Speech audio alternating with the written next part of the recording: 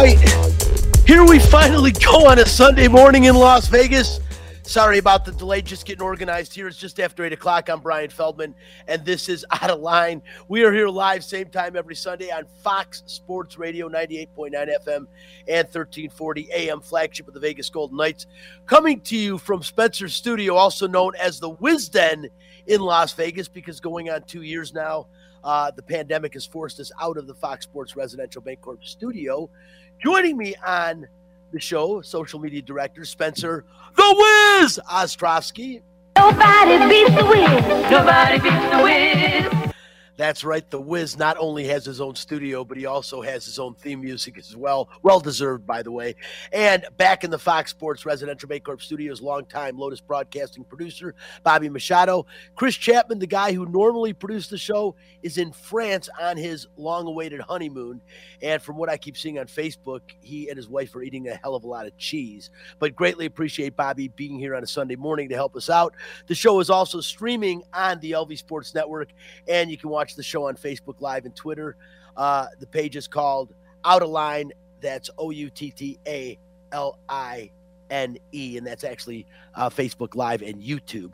Following the show, you can follow the show also on Instagram and Twitter at Out of Line Fox LV. And since we are live, your calls and questions are welcome. The Fox Sports Residential Bancorp studio line is 702-876-1340. Hi, this is Bubby, and it's time for What's on Tap. What's on Tap, brought to you by title sponsor Residential Bancorp. Whether purchasing a new home or refinancing the home you already own, Residential Bancorp is the company you turn to for all your home financing needs. Residential Bancorp, funding America one neighborhood at a time. And this is the last Residential Bancorp, I should say the last week Residential Bancorp will be offering $2,500 free to everyone and anyone who qualifies for a home purchase loan in the state of Nevada. Call 702-964-5720 for more information. On Tap, the Vegas Golden Knights have lost 3 in a row and are no longer in first place in the Pacific Division. David Shane, who handles the VGK beat for the Las Vegas Review-Journal, will be joining us to give us his take on what's going on, and if it's cause for concern, he'll be on the air with us just in a little while. And the Run Rebels pulled off another huge upset yesterday. We'll talk about that. Today's fact, this segment might be the most controversial we have ever done. Stick around for that, and we'll give you our take on in the wake of Super Bowl 56, and we'll talk about Aaron Donald's potential retirement talk. And we'll also have a little bit of a Lions rant. Stick around if you're a Lions fan. You might like this. You might hate it. And it's also NBA All-Star Weekend. We'll talk about that as well. That's what's on tap. If you are looking to buy a home or to refinance the home you currently own, choose a company you can trust. Residential Bancorp, funding America one neighborhood at a time. And for one final week, Residential Bancorp is offering Nevada home buyers $2,500 towards closing costs or to buy down your interest rate. And again, this is for anyone and everyone who qualifies for any home financing purchasing program in the state of Nevada. Call 702-964-5720 for details. Wow, Spence, what a week. You know, it is amazing when I think about this, that the Super Bowl was like only last Sunday. Doesn't it feel like it was like 3 weeks ago already?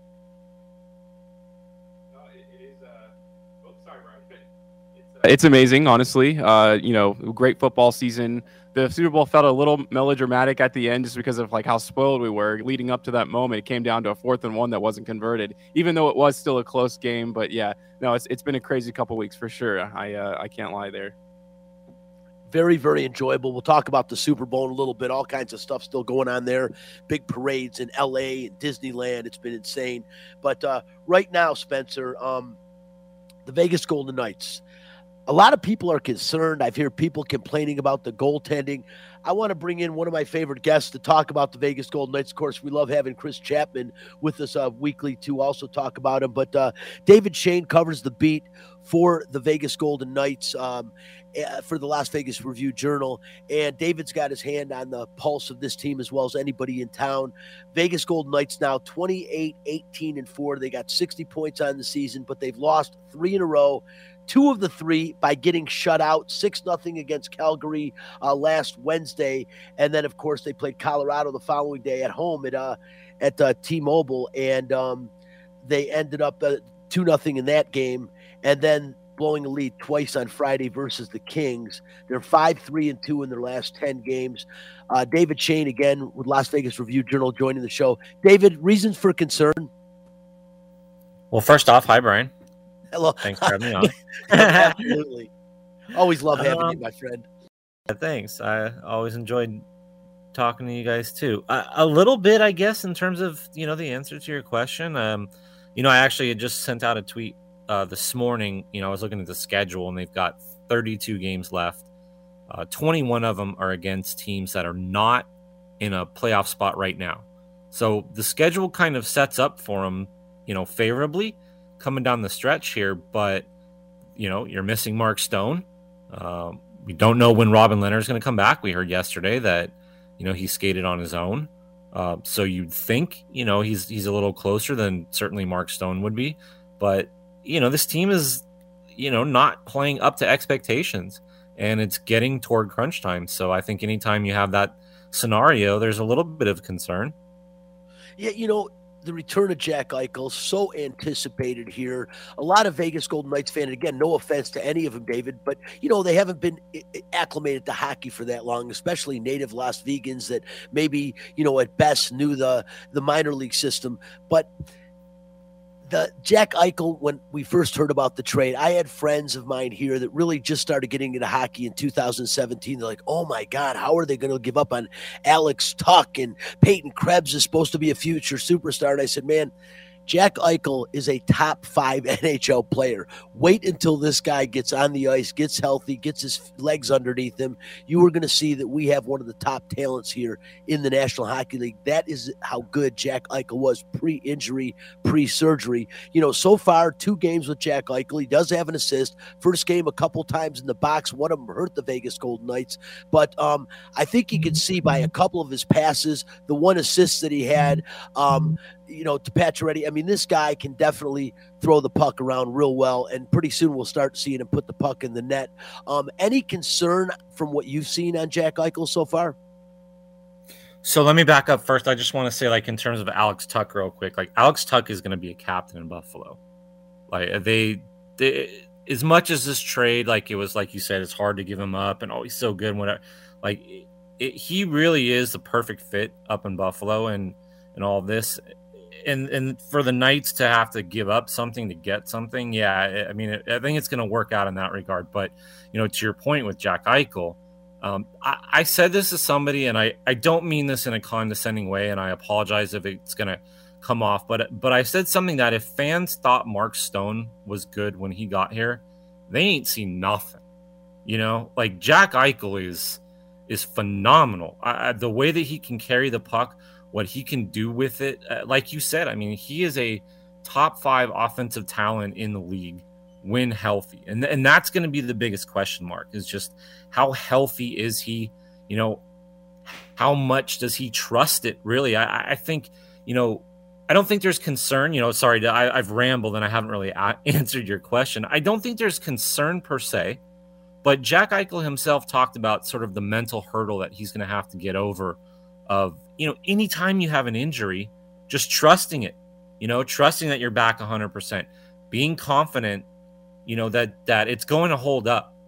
And so for him, to take a couple bumps, he took a good shot last night along the wall, actually leading up to that goal that he had the assist on. And I thought that was a big moment, as much as, the goal and everything else that happened was he kind of dipped his shoulder in. He took he absorbed it along the wall and he kept going. And I think the more he's able to do that and trust it and feel confident, the more the fans will start to see, what an offensive talent he is. Yeah, what an excellent point. I'm trying to let everyone know that as well. I mean, watch the fluidity of a Connor McDavid or an Austin Matthews. And, I'm not going to say he's right exactly there with guys of that talent level, but he is right now in the prime of his career, provided he gets completely mentally healthy over this injury. As you said, when you're talking about a spinal cord or neck, back in any way, shape, or form, it is going to be tentative. You are going to be a bit tentative at the beginning, but after he plays a little bit, and as you said, took a nice hit yesterday, which he needs to take more of so he can get acclimated with game speed. Once he gets his legs underneath him, I am excited to start hearing my friends tell me, wow, you were right, because there is no question, as long as mentally he gets right and he's fine with this injury, this guy is going to be super talented. You mentioned Mark Stone. Mark Stone, the captain of this team. I know last year a lot of complaining about Mark Stone somewhat disappearing in the playoffs. He hasn't really been fully up to speed this year. He has been hurt. That back injury kept him out of 29 games earlier. Looks like it could keep him out of the rest of the regular season. What do you hear about Mark Stone, his health and development? Also, a question on the salary cap when Mark Stone comes back. Doesn't it kind of help the Vegas Golden Knights with him not playing right now if they can keep him off long term? Because I know in the postseason that the salary cap doesn't come into play. Yeah, just to answer that part of it, and I think that's sort of where all the conspiracy theories seem to jump up, was, the timing of him going on long-term injured reserve enabled Jack Eichel to be activated without the Knights having to make really any other corresponding moves. They didn't have to trade anybody or do anything like that. And so, yeah, everybody puts the tinfoil hat on and says, oh, it's like Nikita Kucherov in Tampa Bay, and, they're trying to circumvent the cap. But, the reality is, like you said, this goes all the way back to, last season in the playoffs, and sort of with the benefit of hindsight now, we can say, oh, he disappeared in the Canadian series. Well, he wasn't healthy. Like, obviously the back was bothering him. Like, that was the issue, and he didn't want to admit it then. But, Kelly McCrimmon said it, it goes all the way back to that. And we've sort of heard Pete DeBoer even hint to that. So, so I'm gonna kind of put a question in your mouth is there concern? Because you asked me about that with a couple other guys. I think with Mark Stone, there is. Anytime you're dealing with a back, and anytime you're dealing with something that's lingered the way it has, and then more so than that is they don't know the issue specifically. There seems to be overlapping stuff. He's seen specialists. He's had a dozen diagnostic tests, and nothing has come back definitive. And I think that's the frustrating part for them. Certainly that's the frustrating part for him. And so, you start to look long-term in backs. And I mean, I grew up with, the age of Mario Lemieux and seeing his career ruined by a back. So I'm obviously not going to make that comparison. I haven't had a chance to really talk to his agent or anybody that can, maybe lend a little more insight to what's going on. But I definitely think he's the one that people need to sort of, maybe keep an eye on, if you could say, or just have some concern. And, the Golden Knights feel like they can shut him down now and get him healthy for the playoffs. And if that's the case, then that's the right move. And it allows them, like you said, to circle back that salary cap room.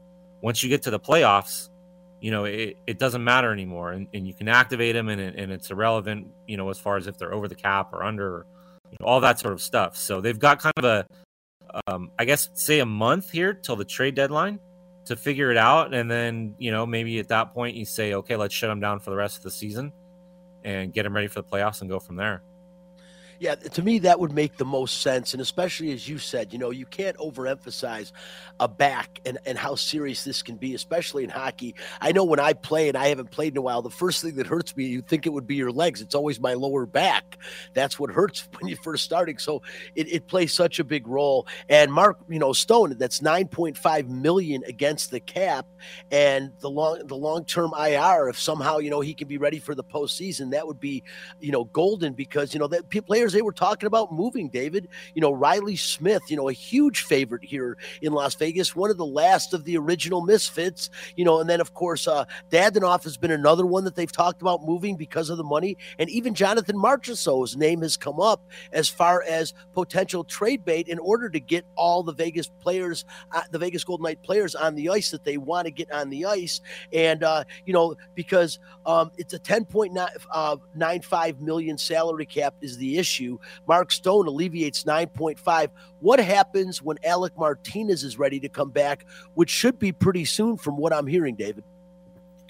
Yeah, and and that's if I do the math right, and like you do the math right, and it was explained to me by like the cap friendly guys, sort of, where the numbers are, and I hope I'm not wrong on this, but like if I understood it, it was like once they were over 6.6 million with a long term IR, like it clears enough room for Alec Martinez. And if I'm wrong on that, I think the numbers are definitely close enough that what you could see is something like Nolan Patrick. Right now is hurt. We don't know what his situation is. Certainly it was, a shot to the head. We would assume, that's a concussion. He's got a long history, of head injuries and concussions. So if he has to go on long-term IR, that's 1.2 million there. You've got Zach Whitecloud ready to come off. You've got Michael Amadio, who's, sort of been a healthy scratch lately. Like there's a number of sort of ways that they can kind of trim around the edges, I think, to get Alec Martinez healthy. I let me go back to one thing that Kelly McCrimmon said, and this is sort of the overarching thing, and it involves Mark Stone and Jack Eichel. But what he said was if Mark Stone was healthy, that last Wednesday, Jack Eichel would have been activated regardless. Like they were ready to go, and they would have made whatever trades or moves that they had to make at that point to do it. It worked out that Mark Stone went on long-term IR, but they knew what they were going to do, and they're ready, if they have to make some moves. So I think the bigger thing for them is get Alec Martinez healthy, get him in the lineup, and then they'll figure out a way to do, what they have to do salary cap wise at that point. Yeah, this team, and one thing we know about the Vegas Golden Knights, Bill Foley, they have never been scared to pull the trigger. I mean, they shocked the Las Vegas community when they fired Gerard Gallant. They shocked the Las Vegas community when they let Marc-Andre Fleury go. I mean, this team is going to make whatever moves it needs to make to win now. And I think all the pieces are in place. And I'm sure they did have a game plan in mind. Had Jack Eichel and Alec Martinez been ready to move at the same time, we would have probably seen a significant player have to go in order to make that work. And they will do what they have to. But this team continues to have that Midas touch. They continue to, things just seem to always work out in the favor of the Vegas Golden Knights, and they have since 2017. The only thing that hasn't worked out to this point is winning a Stanley Cup. But this team, once again, is geared to do that when everyone's healthy, when they play right. The biggest concern I hear, aside from the injuries and getting Jack Eichel back right, and David, you've heard it too, I've got to answer the questions all the time because they did let Marc-Andre Fleury go, even though I thought and said that that was the best move for and for the team at the time. Robin Lehner, some injuries, some questionable stuff, but the main thing is inconsistency in the net. At times, the guy shows he can play as good as anybody. He's big, a big imposing figure, unlike Marc-Andre Fleury, who, Robin Lehner just about covers every inch of the net. He's so big. And then you've got Laurent Brossoit, more of a smaller guy. But the bottom line is, David, a clear-cut number one is Robin Lehner on this team. And is he good enough to take this team to the Stanley Cup? Because as we know, the team they played last night had a goaltender that a few years back, almost by himself, willed this team to a couple of Stanley Cups. I mean, coming from the 8th seed, the first time they won it, it was all Jonathan Quick. Does Robin Lehner have that kind of ability? So the answer I'm going to say to that particular question is probably no. But I think the answer to the question of can he win a Stanley Cup is yes. And where I'm going to go with this, where I'm going to steer it, is I think Robin Lehner is much more dependent than most goalies on the play in front of him. He's so reliant on reading the play and reading the action. And instead of being a sort of a reaction goalie, and making quick twitch saves and all that sort of stuff, maybe the way that Marc-Andre Fleury did, he's much more reliant on positioning and the things in front of him being predictable. And right now, defensively, the Golden Knights haven't played well, and it's sort of an ongoing, season-long issue that they've just given up a lot of high-danger chances. They've given up a lot of scoring chances.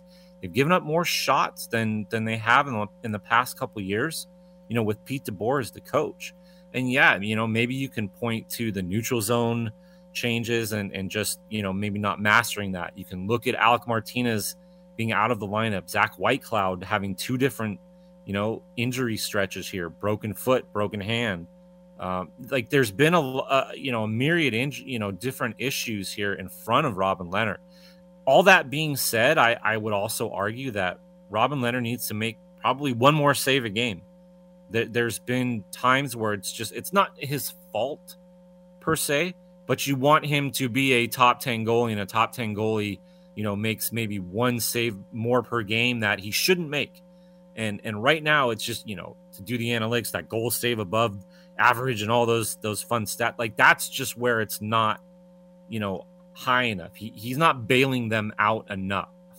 And if you're going to look at a goalie like, a Vasilevsky, all these other guys, like, yeah, they seem to do that. And that's where it's missing a little bit right now. But I think that's in conjunction with the defense. And I don't want to totally blame, Robin Leonard for all of their issues back there.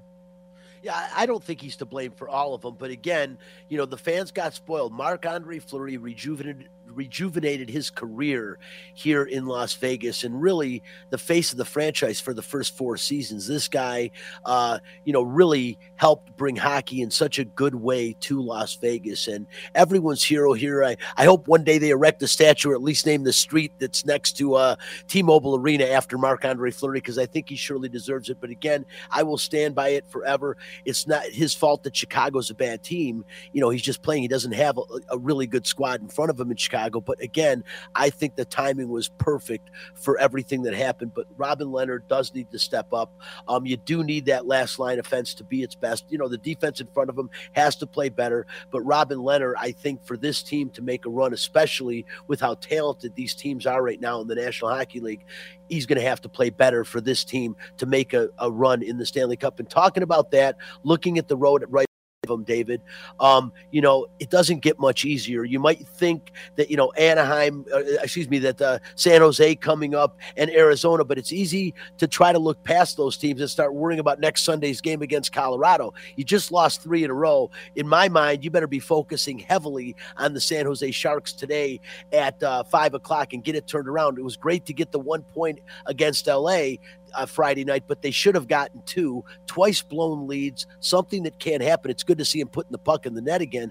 But David, is it concerned? Because right now the Vegas Golden Knights would be tied for the 6th playoff spot, and there's 2 teams 1 point behind them tied for the 8th. I mean, I don't think they're in danger of falling out of the playoffs completely, but I also don't think you want to end up as the 7th or 8th seed in the playoffs, especially looking over at the other division in our conference. Yeah, I think, Pete DeBoer talked about this after the game, the other night, just in terms of the lack of desperation, maybe the lack of urgency. It was really noticeable in that third period against Los Angeles. Like, you're 3-3, against a team that is below you in the standings, but chasing you, you're at home. You need 2 points, and they came out and kind of laid a dud in that third period. I think it was like 5 shots on goal. They really didn't threaten, and then they end up losing in overtime. I mean, they really kind of had Laurent Brossoit there at the end to thank for just getting a point out of that. And Pete DeBoer, I think, if you saw his comments on the video, or if you were there, he was really angry. He was very, I think there was a message he was trying to send, in terms of that can't happen here for the final 32 games. As I mentioned, they've got 21 games against teams that are out of playoff contention, and those are precious points. They can't give those up. It starts tonight against San Jose.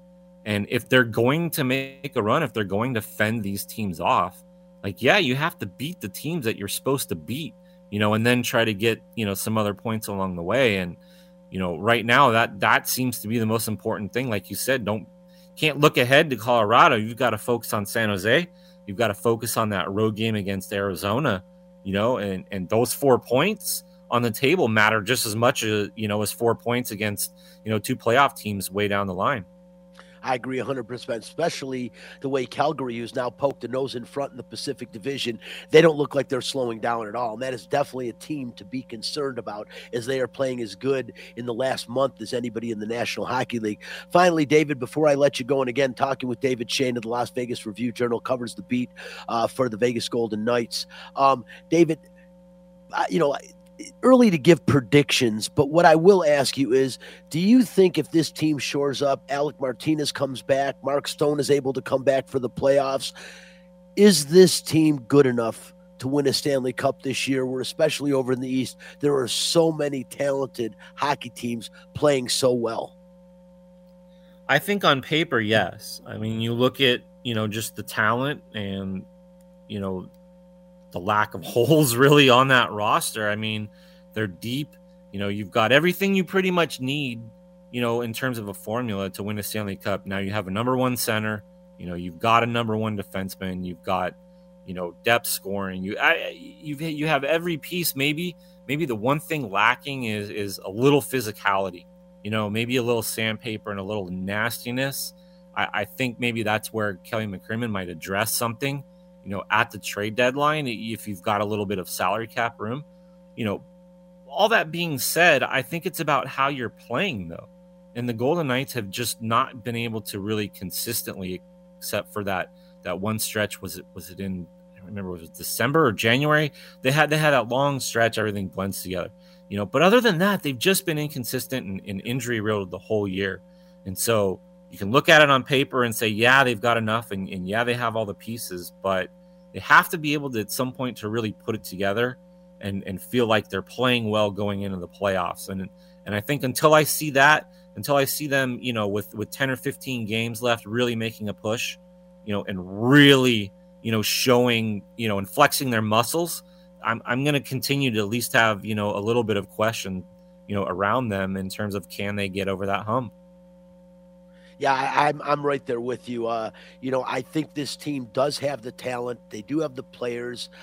They are definitely as playoff tested as anybody in the National Hockey League. They haven't missed since they've been around. I don't want to jinx them, but they are, and I think that's the key word. It is consistency. It's always one of the key words is for a team to win in the playoffs, they have to show that they can win consistently, and that's the one thing. Other than, as David mentioned, for a short stretch, this team has not showed they can win on a consistent basis, and they're going to have a tough road to haul. But the good thing is there is still plenty of time to right this ship before the regular season comes to a conclusion. And again, with Jack Eichel back in the lineup, if this guy does mentally get sound and realize he's okay, he can play, takes a few more hits. Once this guy starts playing at the top of his game and putting the puck in the net, everyone in Las Vegas is in for a real good treat. Once again, he is David Schoen with the Las Vegas Review-Journal. David, as always, man, appreciate you taking time out and joining the show.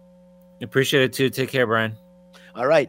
Once again, David Schoen, and we'll talk more Vegas Golden Knights every week, hoping that the Vegas Golden Knights can get it together in time for this postseason run. Because this team, that's one of the things. There's teams that are gearing up. There's teams that are making changes. There's teams that are preparing for a future run. The Vegas Golden Knights are a team that is built for right now, for today. This team is built to win a Stanley Cup, and that's what they've gone out and done. And as David said, maybe a little bit of toughness. Are they missing Ryan Reeves a little bit right now? Maybe so. Well, who knows? Maybe Pete DeBoer can go out and get him pretty inexpensively to come back to the Knights for the postseason run before the trading deadline. But I do think they need somebody. I think they were banking more on Keegan Colasar and William Carrier being the guys to carry this team with physicality on that final line. They're playing decently. Carrier is definitely always an offensive threat. Keegan Colasar, I like him as well, but neither one of those guys have the toughness or the continuous intimidation factor that Ryan Reeves brought to this team. And not that it was a bad move to get rid of him, but I think that is something that is missing a little bit on this team. Let's slide over, Spencer, about UNLV. Huge blowout win versus Colorado State yesterday, 72-51. Colorado State 21-4 on the season, and 2 of those 4 losses were blowout losses to UNLV. One at home at Fort Collins at Moby Arena, and the other one here at the Thomas and Mack Center yesterday. I mean, if UNLV could play Colorado State every week, they might be undefeated. We know that's unrealistic, but now they're in 5th place in the Mountain West, 16-11 overall, and 8-6 in the conference. Spencer, what do you make of this UNLV team? Well, this is what I'll say from the past 2 games that I've seen, and it's really great because I was thinking when I watched the last 2 games, and I kind of watched them, pretty intently or the best I could.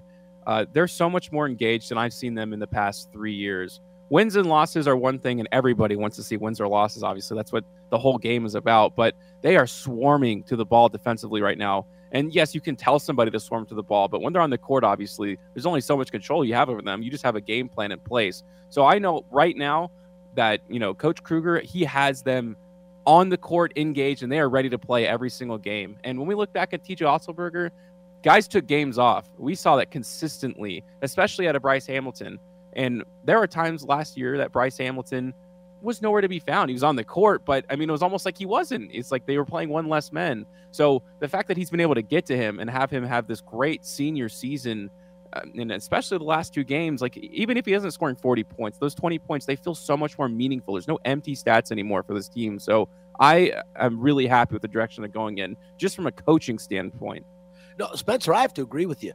Kevin Kruger, I think having played here, having played, Division I college basketball, played professionally over in Europe for a little while, there is a respect factor for this guy. Yeah. Plus, knowing his father is lurking in the background as well, a college Hall of Fame coach, is something that people consider as well. But you are right. Bryce Hamilton was a guy that I think everyone thought would leave the program when Otzelberger was gone. He had 1 year left of eligibility, that he would either transfer somewhere else. He did put himself out there potentially and realized he wasn't going to get drafted in the NBA draft and brought himself back. And he's arguably, I don't think anyone's going to argue that he's going to be a first-team All-Mountain West player.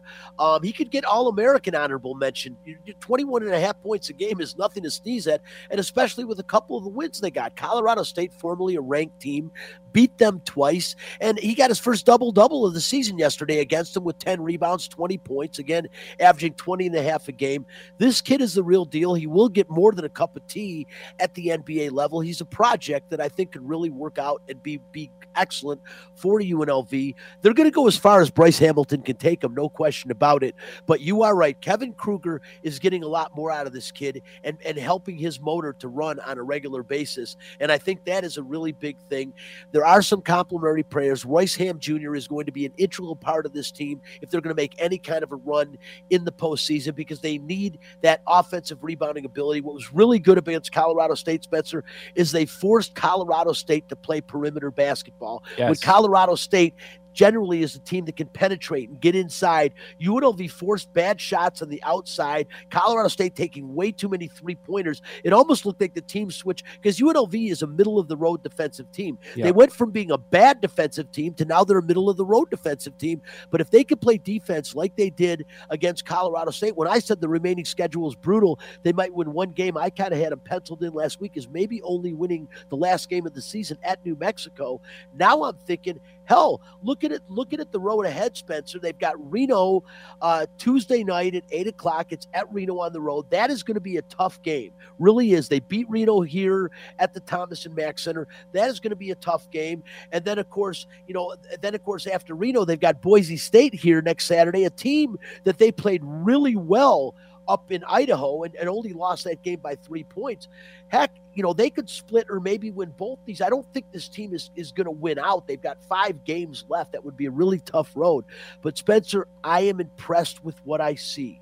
I definitely see a little bit of a different culture and atmosphere. I hope that the Thomas and Mack Center sees more and more fans. They did get some fans yesterday for the Colorado State game, more than usual.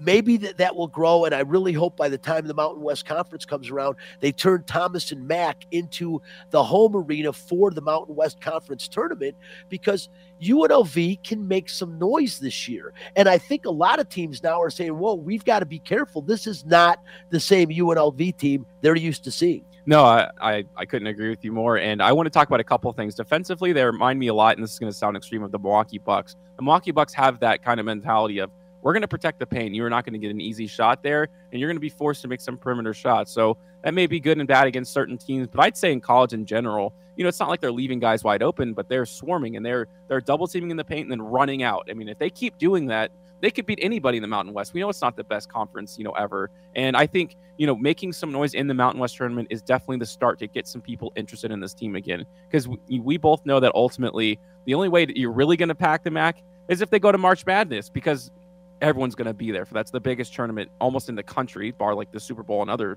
big type events like the NBA Finals. The country watches March Madness. So if people's eyes are on UNLV in March, they haven't been in forever, that's how you're going to get people in there. You can do any sort of marketing scheme you want, but we know the real formula. No, the real formula is always winning. And the toughest game to me that UNLV's got left on their schedule to win would be hosting Wyoming, the second to last game of the season on March 2nd. I think, that is going to be a huge game for them. If they can get by that game and, even split these next two games against Nevada and Boise State, they're going to be primed and ready for the tournament. And then, of course, they go on the road. They get one final road game against New Mexico, which that could be a great way and a great segue into the Mountain West Conference tournament. But if they can finish with one of the top 3 or 4 seeds, Spencer, that's huge. Well, this is what I finished on with UNLV basketball. And remember the first year of TJ Otzelberger's tenure, I was questioning him. I was like, I questioned whether or not he should be fired, especially going into the second season. And everybody called me crazy. But I said, there's one thing about coaches that I know, especially in basketball, maybe not football, but in basketball, is you don't question the coach if they're good. Wins and losses happen, but it's talking about the product on the court. You can't win every basketball game as much as you want to. So when you compare the two, I have not questioned one thing about Kevin Kruger yet, despite having, a pretty average record. I like Kevin Kruger. I said it last year. We wished him the best.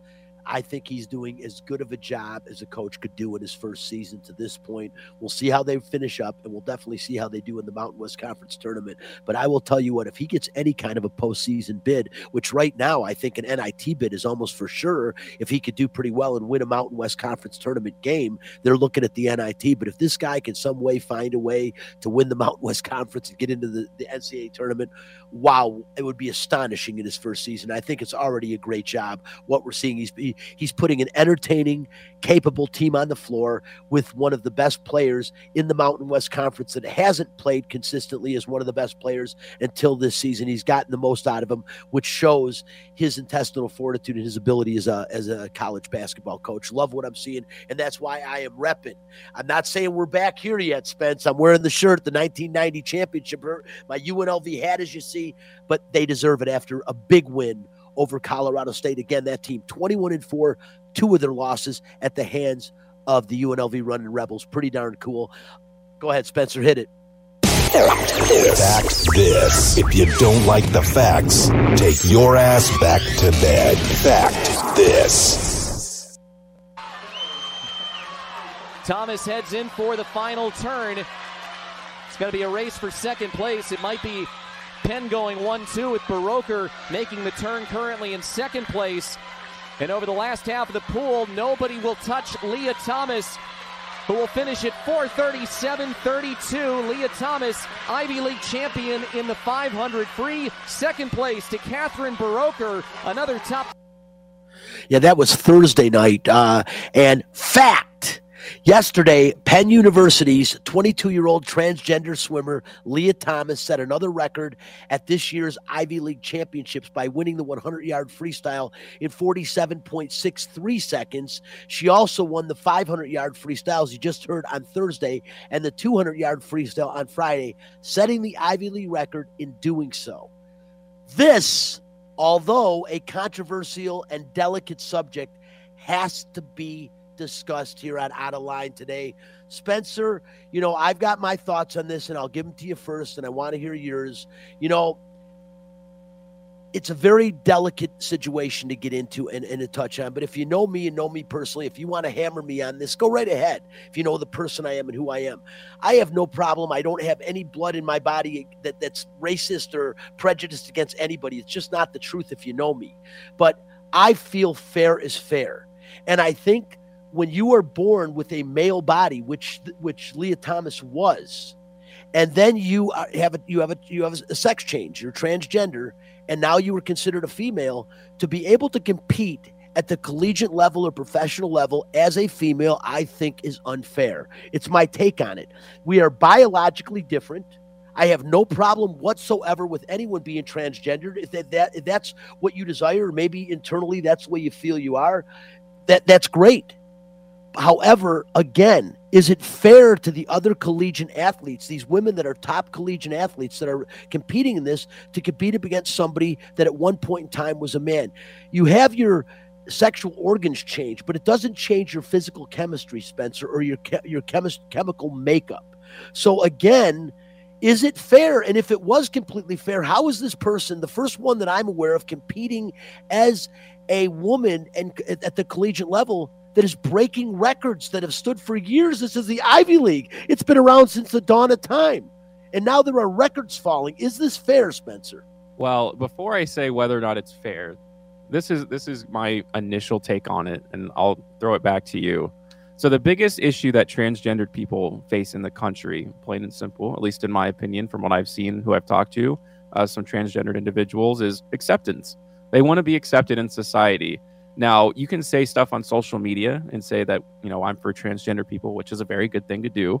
But as we all know, that social media isn't real life. So that when these transgender people go out in public and they're not accepted, it's much worse than being called something on Twitter or anything like that. They want to be accepted in their actual lives, like, when they live them.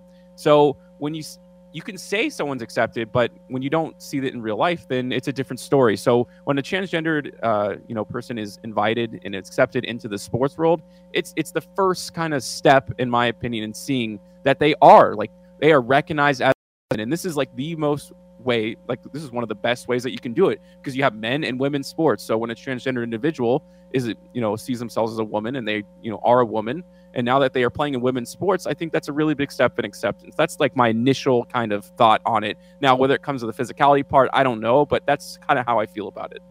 What about breaking records, though, Spencer? I mean, if you're breaking long-standing records, and that was kind of my issue with it, did you see how much Leah Thomas, how much she won by? I mean, you could even see the other swimmers in the picture in that 500. They were so far back. And then to win the other two races that she participated in, it just seems like there's got to be something to that. Well, okay, of course. So I talked about the acceptance side. Now let's talk about, the actual sporting side of it. Now, I feel it does make me feel bad for, the ladies who, were initially born as women and identify as that they've worked their entire lives, but physically speaking, they probably can't get up to that level because their bodies just aren't meant to do that. It's not meant that they're not trying hard enough or not trying as hard as Leah Thomas is that their bodies are physically incapable of getting to that level in the sport. So, it's pretty awkward, like that they really can't compete as of right now. Because I looked on Twitter, I think, Leah Thomas, when she competed on the men's side, was like 256 or 268 in the rankings, and now going all the way up to 1. Obviously, there's something that seems a little off right there. Yeah, that was, like I said, again, that is my take on it. I am all for, transgender. And I mean, I don't talk about it on social media, but I have no issues whatsoever. It's who you are. But again, it's about the fairness of competition, and is it fair? And I guess we'll leave that for everyone else to decide out there. I don't believe it's fair. It doesn't sound like from a competitive standpoint you feel like it's fair. I just wonder how everyone else feels. You can give us a call at any time, 876-1340 if you'd like to jump in. Spencer, let's move on with the time we have left and talk about the Super Bowl. We mentioned it. First of all, I will say I've been around for every single Super Bowl. I guess that dates me a bit. I know Bobby has as well back in the studio. Sorry, Bobby, don't mean to throw you under a bus there, but the truth of the matter is, in all of my life, I have never seen a better postseason in the National Football League than I have this year, Spencer.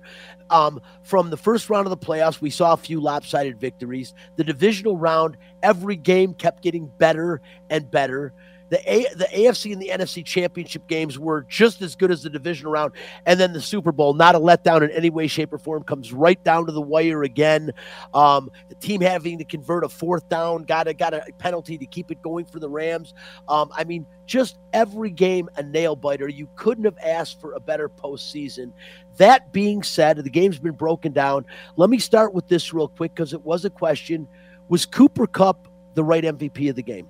Well, I had Aaron Donald, so you know who I was rooting for at the end of the game. I did too. But it's completely understandable when it comes to that last drive and going up at the end. Now, Aaron Donald ultimately had the game-winning sack, so, it was pretty comparatively so there. But I know most people want it to be Aaron Donald, and I did too, of course. But I think when you look at the last drive of the game, Cooper Kupp wasn't only catching every pass. When he wasn't, the ball was going to him, and he was getting destroyed. A lot of guys would have gotten out of the game. If you look at that first goal line pass that he dropped or that was attempted to go to him, he got crushed, and then he got up, and then he went right back and won a one-on-one to put them up by 4. That takes a lot of heart and a lot of soul, and he was the soul of that team for the entire year. It feels like he really was the guy for that award at the time. Yeah, he picked up that crucial first down on the end around, which was really, really good as well.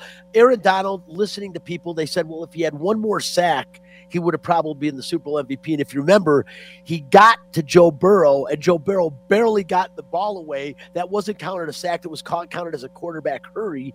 But had that been a sack, he would have had 3 sacks. He had 2 sacks, 4 tackles, 2 of them for loss.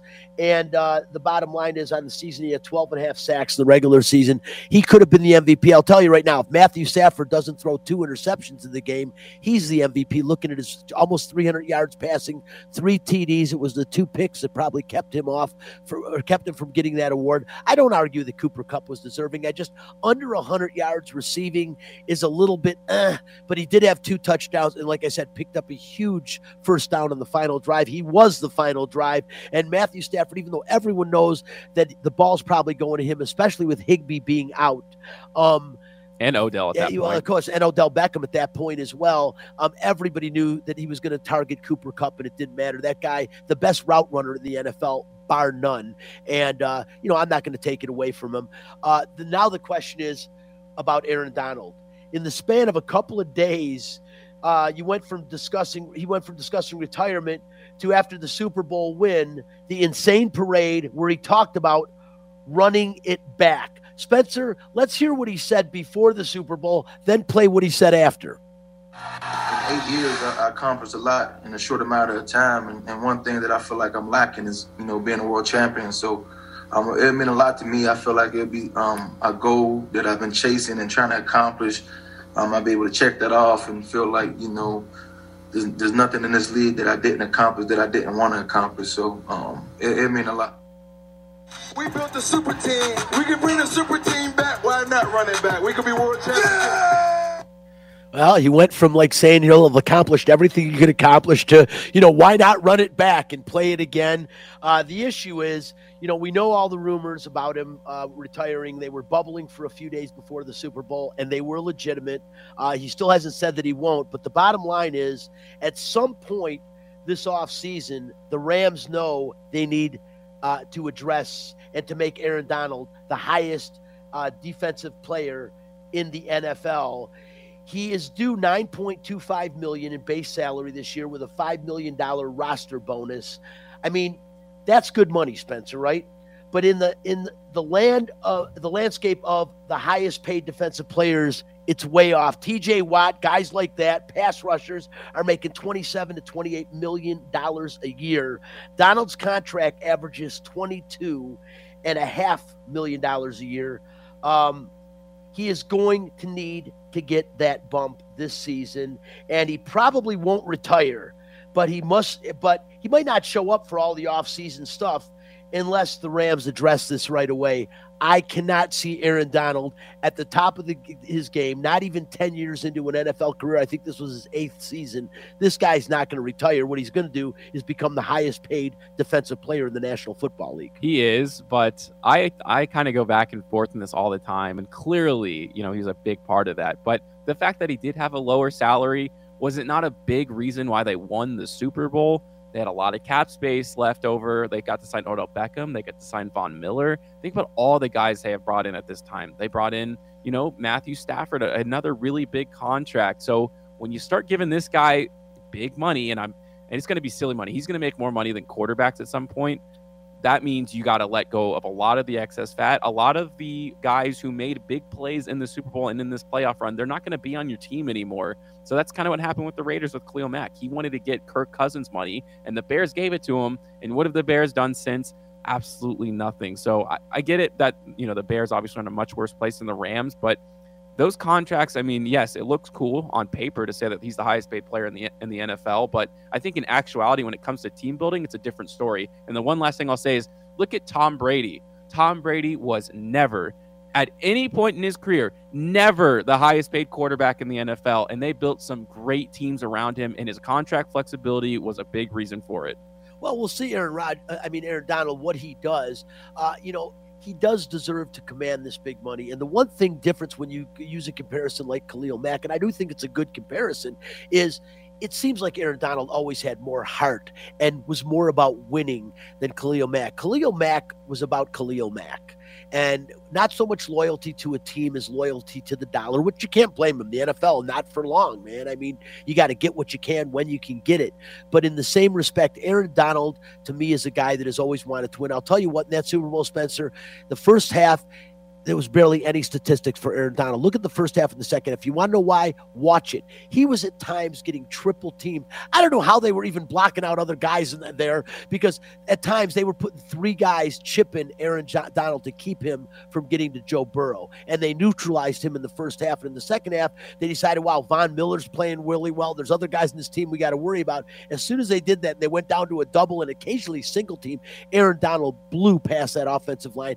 I don't think there is an offensive lineman in the game that can go all game blocking Aaron Donald one-on-one. I think it's just about an impossibility. That is how good he is, and I think he'll continue to be that good, and I do think he deserves the money that he is going to command. Listen, not a lot of time left, so real quickly, I want to get to this question, because Matthew Stafford won the Super Bowl as a Los Angeles Ram. Does that mean Detroit Lions fans should celebrate?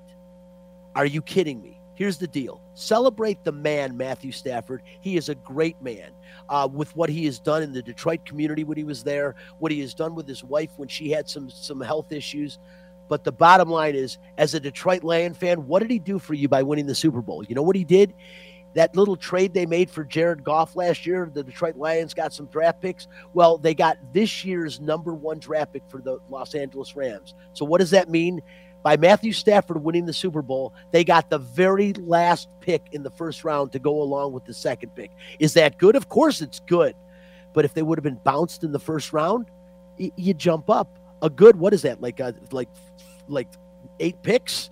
I mean, it didn't do anything for you. Don't start buying Detroit Rams shirts. They're not the Detroit Rams. They are the Los Angeles Rams. Detroit Lions fans, start making it real. The Detroit Lions have won 1 playoff game in over 60 years. Since it has been called the Super Bowl, 1 playoff game. They had a full career of Barry Sanders and Calvin Johnson. Between the two of them, 19 NFL seasons and 1 playoff win. Calvin Johnson, who, by the way, played his entire career just about with Matthew Stafford, never won a playoff game and made the Hall of Fame for how damn good he was. Will Matthew Stafford make the Hall of Fame?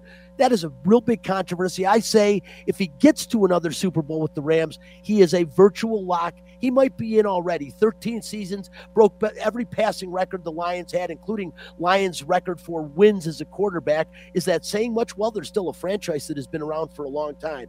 But please stop